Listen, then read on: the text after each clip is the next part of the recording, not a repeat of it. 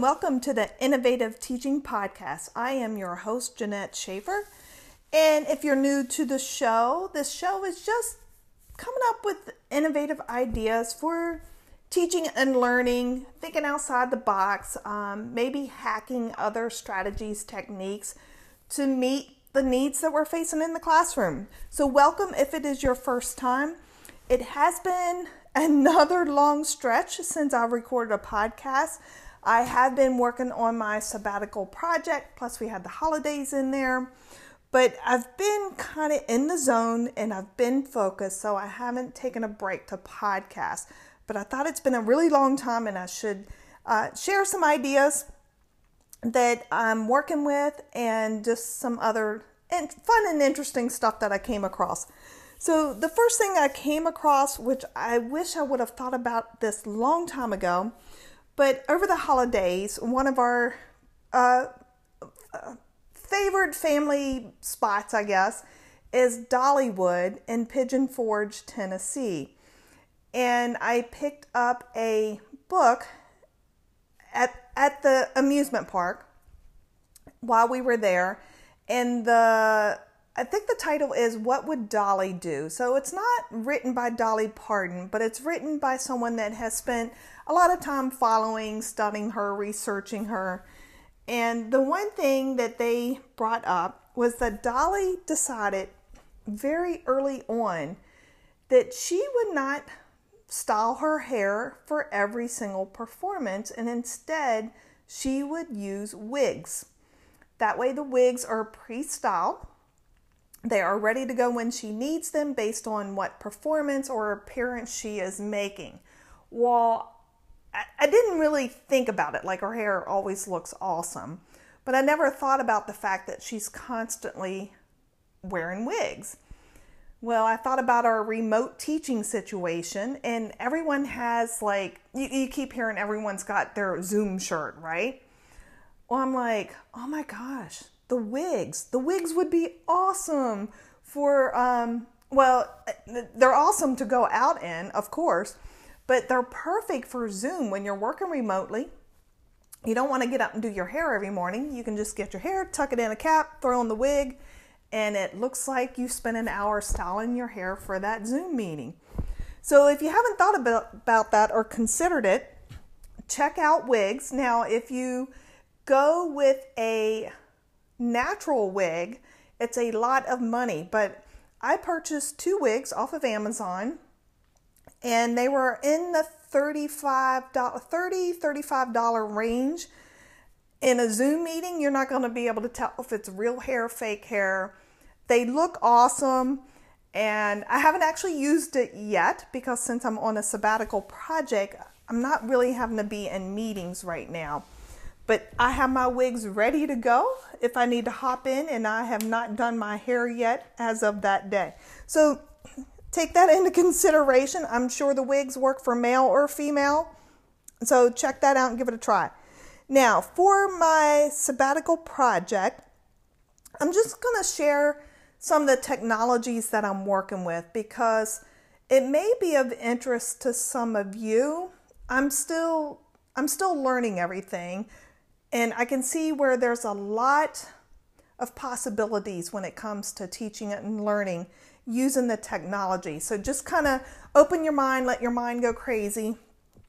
And then I'm hoping once I get through this, I have an easy and quicker way that faculty, educators, teachers can actually use this technology for their students or with their students. So I did decide, I put a lot of time into researching the different technologies that I could use as the voice behind my virtual character. So for anyone that's new, I'm looking at virtual characters, virtual beings, and how they can be used to engage and interact with students using a mobile application or even like a desktop or website application that will help students get connected to the campus and personnel on the campus, events and activities. So that's what I'm working with.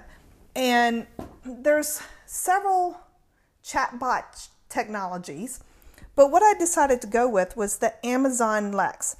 And there were a couple different reasons. The two main reasons was that Amazon Lex it's the chatbot technology, and it allows more intents. So intents is things that you want the chatbot to kind of talk about or help a student walk through to get to an actual action, I guess. There's probably a better way to explain that, I'm sorry. But the big difference between one of the other technologies I was considering was Amazon allowed way more intents. So with limited amount of intents, you have to have multiple bots, robots, chatbots connected. So you have to build multiple chatbots, and then you have to, kind of network or link them together. Not a big deal. It's kind of easy to do, and I'm doing that anyways. I will be doing that even with the Amazon Lex technology. But there's limitations because really if you get through conversations, just kind of general conversations on trying to help a person using a chat bot get from point A to point B, you've used up a lot of the intents with the typical technologies or services. So that's one reason I went with Amazon Lex. The other one is because I had a previous project where I worked with a group of about 10 people, and we were doing the Amazon Alexa. It was easy to transition from what we were doing with that project to Amazon Lex. Now, another technology, if you're interested, I will not be using it because of the cost. With my sabbatical project, there are no funds. I have absolutely no money to work with other than out of my own pocket. And Amazon has what's called Kendra. And Kendra is a really, really nice Q&A bot. So question and answer bot. You can build your whole database of questions with that technology.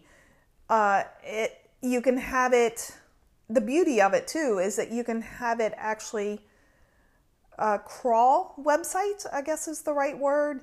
You can upload a lot of documents, SharePoint type documents, Google documents, like all of this stuff you can collect. And I think it's up to like 10,000 pages of content that Amazon Kendra Q&A bot will crawl and get the answers as students ask the chat bot those questions.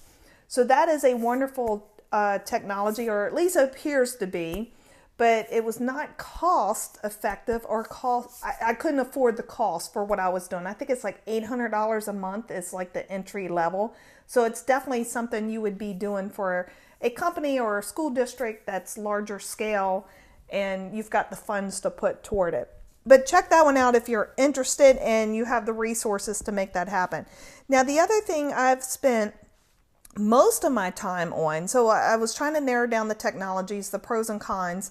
I probably spent way more time with that than I should have, but you want to make sure you make the right decision, right? So I spent a lot of time on it. But the other thing I've spent a lot of time on is the character development. So part of it is coming up with a voice and brand for the character.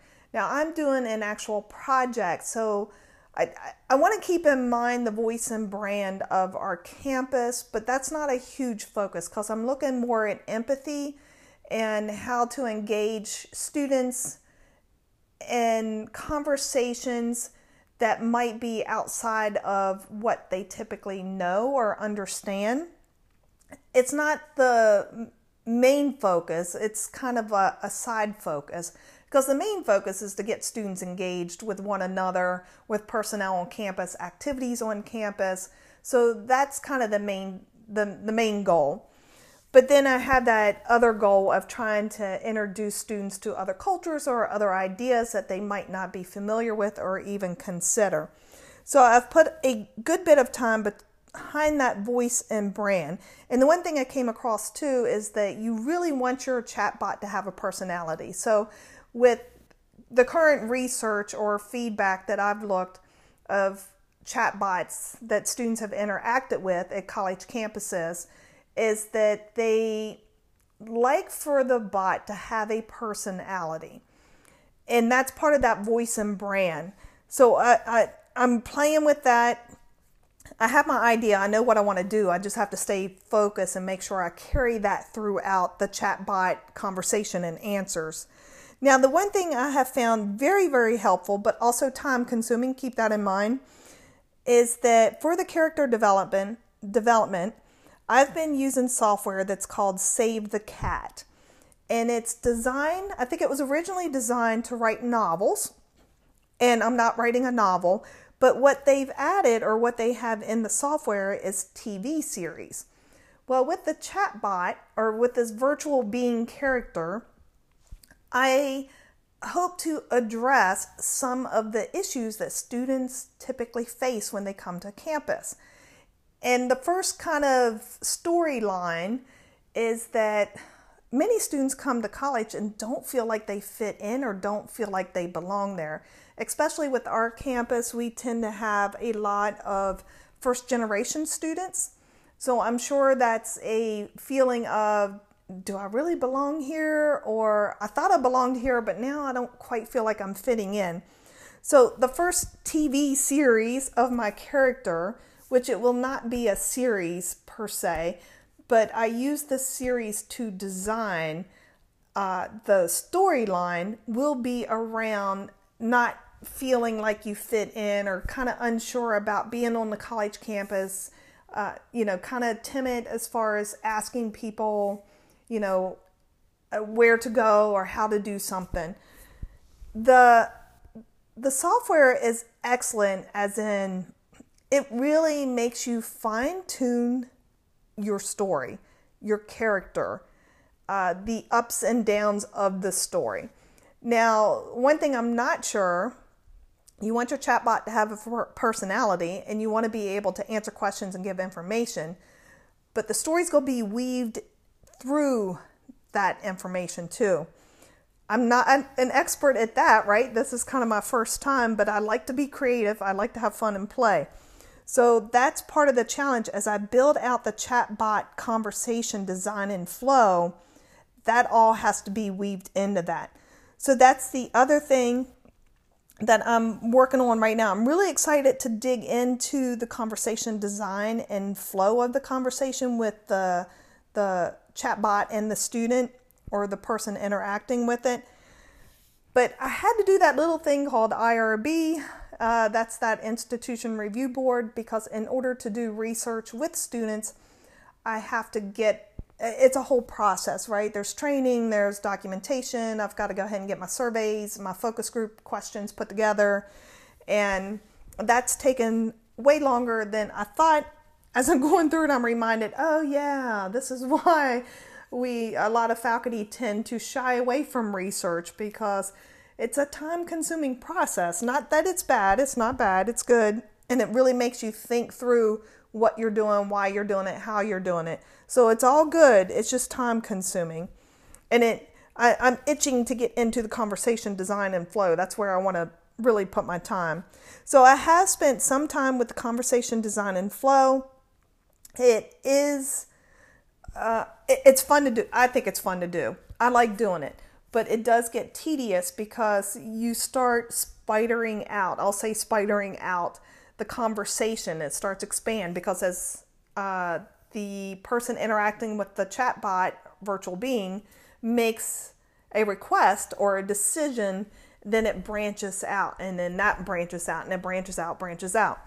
So you have to follow all the branches, and then you still have to make sure that the information is getting answered. You've got fallback situations when the chatbot may not understand what the person is asking, or when the person starts playing around with the chatbot and asking inappropriate questions, fun questions. So you've got to have that in there. And that's one thing I spent some time on too, is what are those other questions that people will often ask a chatbot? And part of the way I come up with this information is I get on higher education websites that have chatbots on them, and I start playing myself. I'll just go in and ask some basic questions to see how well the technology's working. You know, what is the tuition? When does the semester end? But then I'll start asking questions like, why should I go to this college? What is the best place to eat food or get pizza? You know, information or questions like that to get information and to see how the chatbot has been designed. Well, other questions, because I also just looked at what other people have done, and I found a really nice article. Unfortunately, I don't recall the name of the article, but they had a list of questions that you should definitely make sure your chatbot can answer. And it's everything from who are you, meaning who are you as the chatbot, who is the chatbot. So you want to have an introduction. It's very important that you introduce the chatbot up front, let them know it is a robot, but just a little background on the chatbot. You could talk about who the creator is, who created the chatbot, but let students know they are talking to a chatbot. So that's very important you have that into the introduction. But other questions might, do you have a hobby? Be sure there's some type of way to wish a student happy birthday. A funny joke, that's a popular one. We know that. You always want to have a couple funny jokes in there. Swear words, you have to have a response for swear words. And then other things like, do you love me? I was listening to, I forget which college. I don't know if it was Allegheny Community College or was it a Blue Mountain Community College? But they were the Gators, whichever one's the Gators. And he was saying that the common answer or question he got as the chatbot or the person behind the chatbot was, will you go out on a date with me? So that's kind of a fun one too that you can answer. But all those questions really provide opportunity to show the personality of the chatbot. Now with the chatbot technology that I'm using, this is outside of the Amazon because I found another platform called Cocoa Hub, and that's the one I'm actually planning on using to deploy the prototype.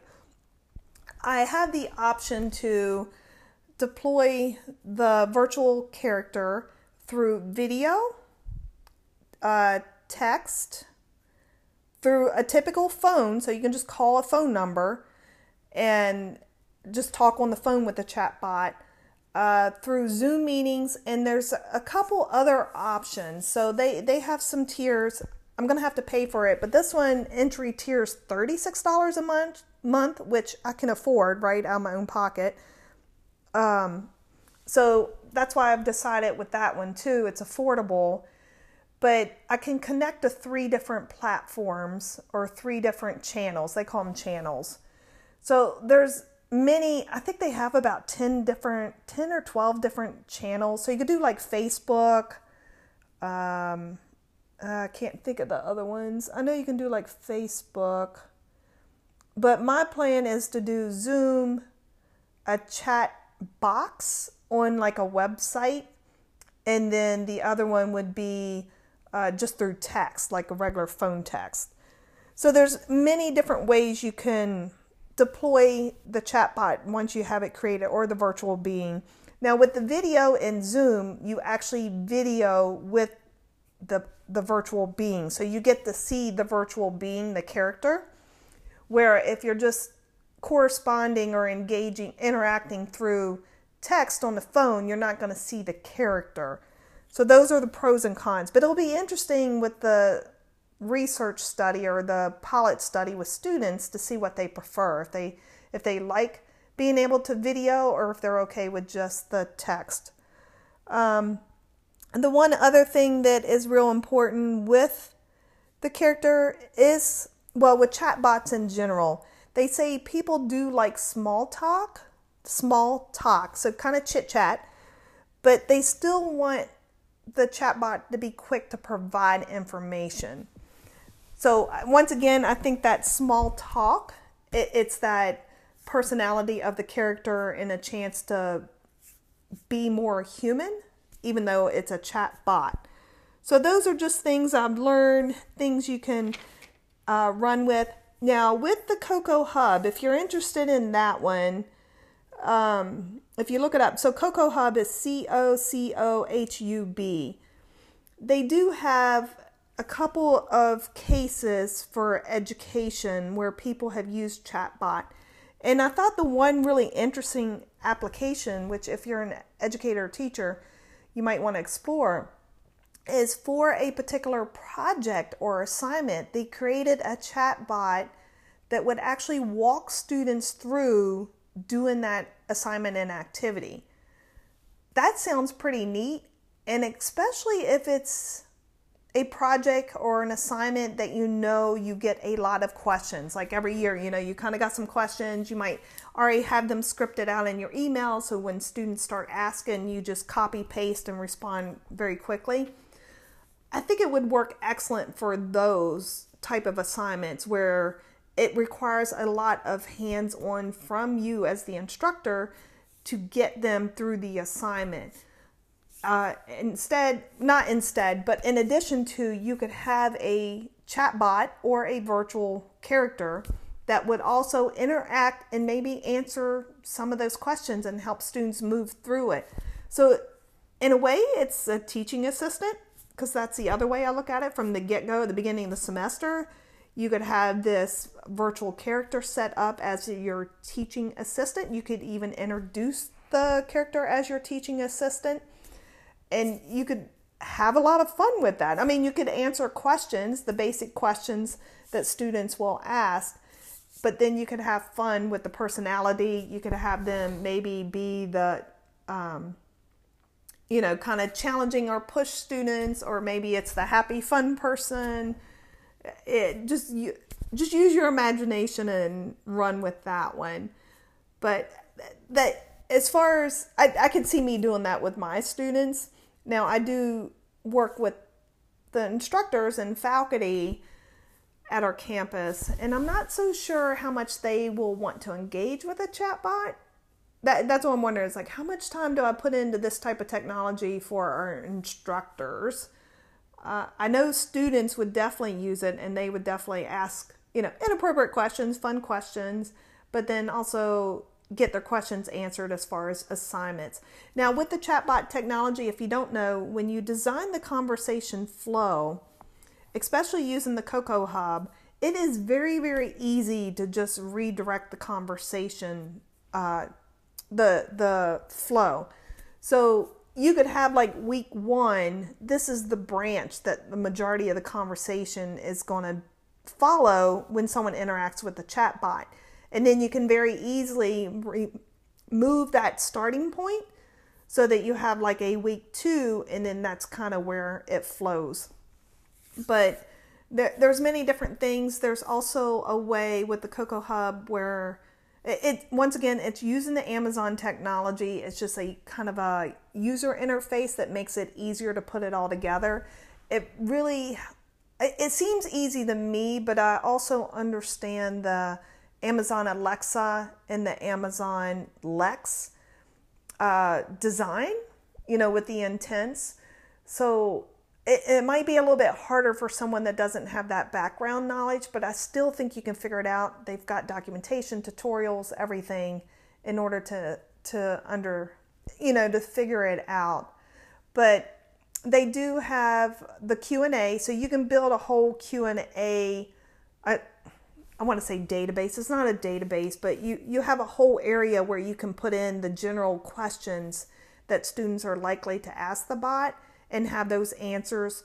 You're able to put in multiple answers. So let's say, what time does the cafeteria open? And you can have one response that just says the cafeteria opens every day, Monday through Friday at 8 a.m. Or you could have another response, the cafeteria is open every day, Monday through Friday, 8 to 5 p.m. So you can put in multiple answers and say the answers different ways. You might want to have a more humorous answer, a serious answer, and just something to mix it up. A lot of times you want multiple answers to a question when it's a question that students are going to be asking on a regular basis. Because with reading literature on people that have done chatbots and gotten feedback from students, that they don't like to get the same answer over and over and over, especially your fallback answer where, I'm sorry, I did not understand your question. I'm sorry, I did not understand your question. Instead, you might want to mix it up and say, that sounds very interesting. Let's dig into that further. And then, ask another, could you give me some more information? Instead of just saying, I'm sorry, I don't understand your question. So there are many little rabbit holes to go down when you're doing the conversation flow. And once again, many, many ways to have fun and add personality to the character. Well, that's all I have for you today. I just wanted to share that with you and dig into the technology a little bit more, or the possibilities of the technology. If you're interested in any of the Amazon Lex, Amazon Kindra, Amazon Alexa, any of those tools, you can just go to Amazon. They've got tons of training, video, tutorials, whatever you need to actually figure it out. It does take a little bit of, to actually do the tool, to walk through the tutorial and learn how to use the tool is fairly easy, but there's a lot of different things that take a little bit more time understanding and digging in and doing it to really get how it works. So I've been playing with this stuff now for, I guess, almost a year. So it's making sense, and I kind of know what to do, and I know when a conversation doesn't work, what's likely the problem. But it takes a little bit just experimenting to actually understand. Because when you design a conversation flow, you think it's going to go one way, but when you actually test it and you start asking the bot questions, it's like, oh, wait a minute, that's not how that was supposed to go. And Cocoa Hub is excellent about testing it before you ever put it live. So there's opportunities there to really fine tune it and get it the way you want it. All right, well, that is it. Like I said, if you want to check out the technology, there's plenty of information and tools there. You're welcome to always reach out to me, and I can share more information. I will probably podcast again toward the beginning of March because I want to get in the zone and the flow for that conversation design of the bot. So I don't want to take breaks. I want to be able to dig into that and just get it rolling. I will pilot and put this live toward the end of March for students to use, I hope. If for some reason my IRB application does not get accepted, I will just put the bot out there and let you guys play with it. So, and give me feedback. I might do that anyways. If you're interested, let me know. You can test it out for me too and provide feedback. All right, I hope you all have an awesome week. Thank you for listening, and get in the classroom. Hack some of those teaching strategies. Come up with something new, or find a slightly better way to solve learning problems or learning challenges that students are facing. I know I've got my own little boy with spelling at home. He's a second grader, and I'm trying to come up with different ways to make spelling fun at home, kind of gamifying some of it and challenges. So there's always opportunities to just kind of hack and think outside the box as far as helping students learn something new. All right, you guys have a great one. Thank you for listening.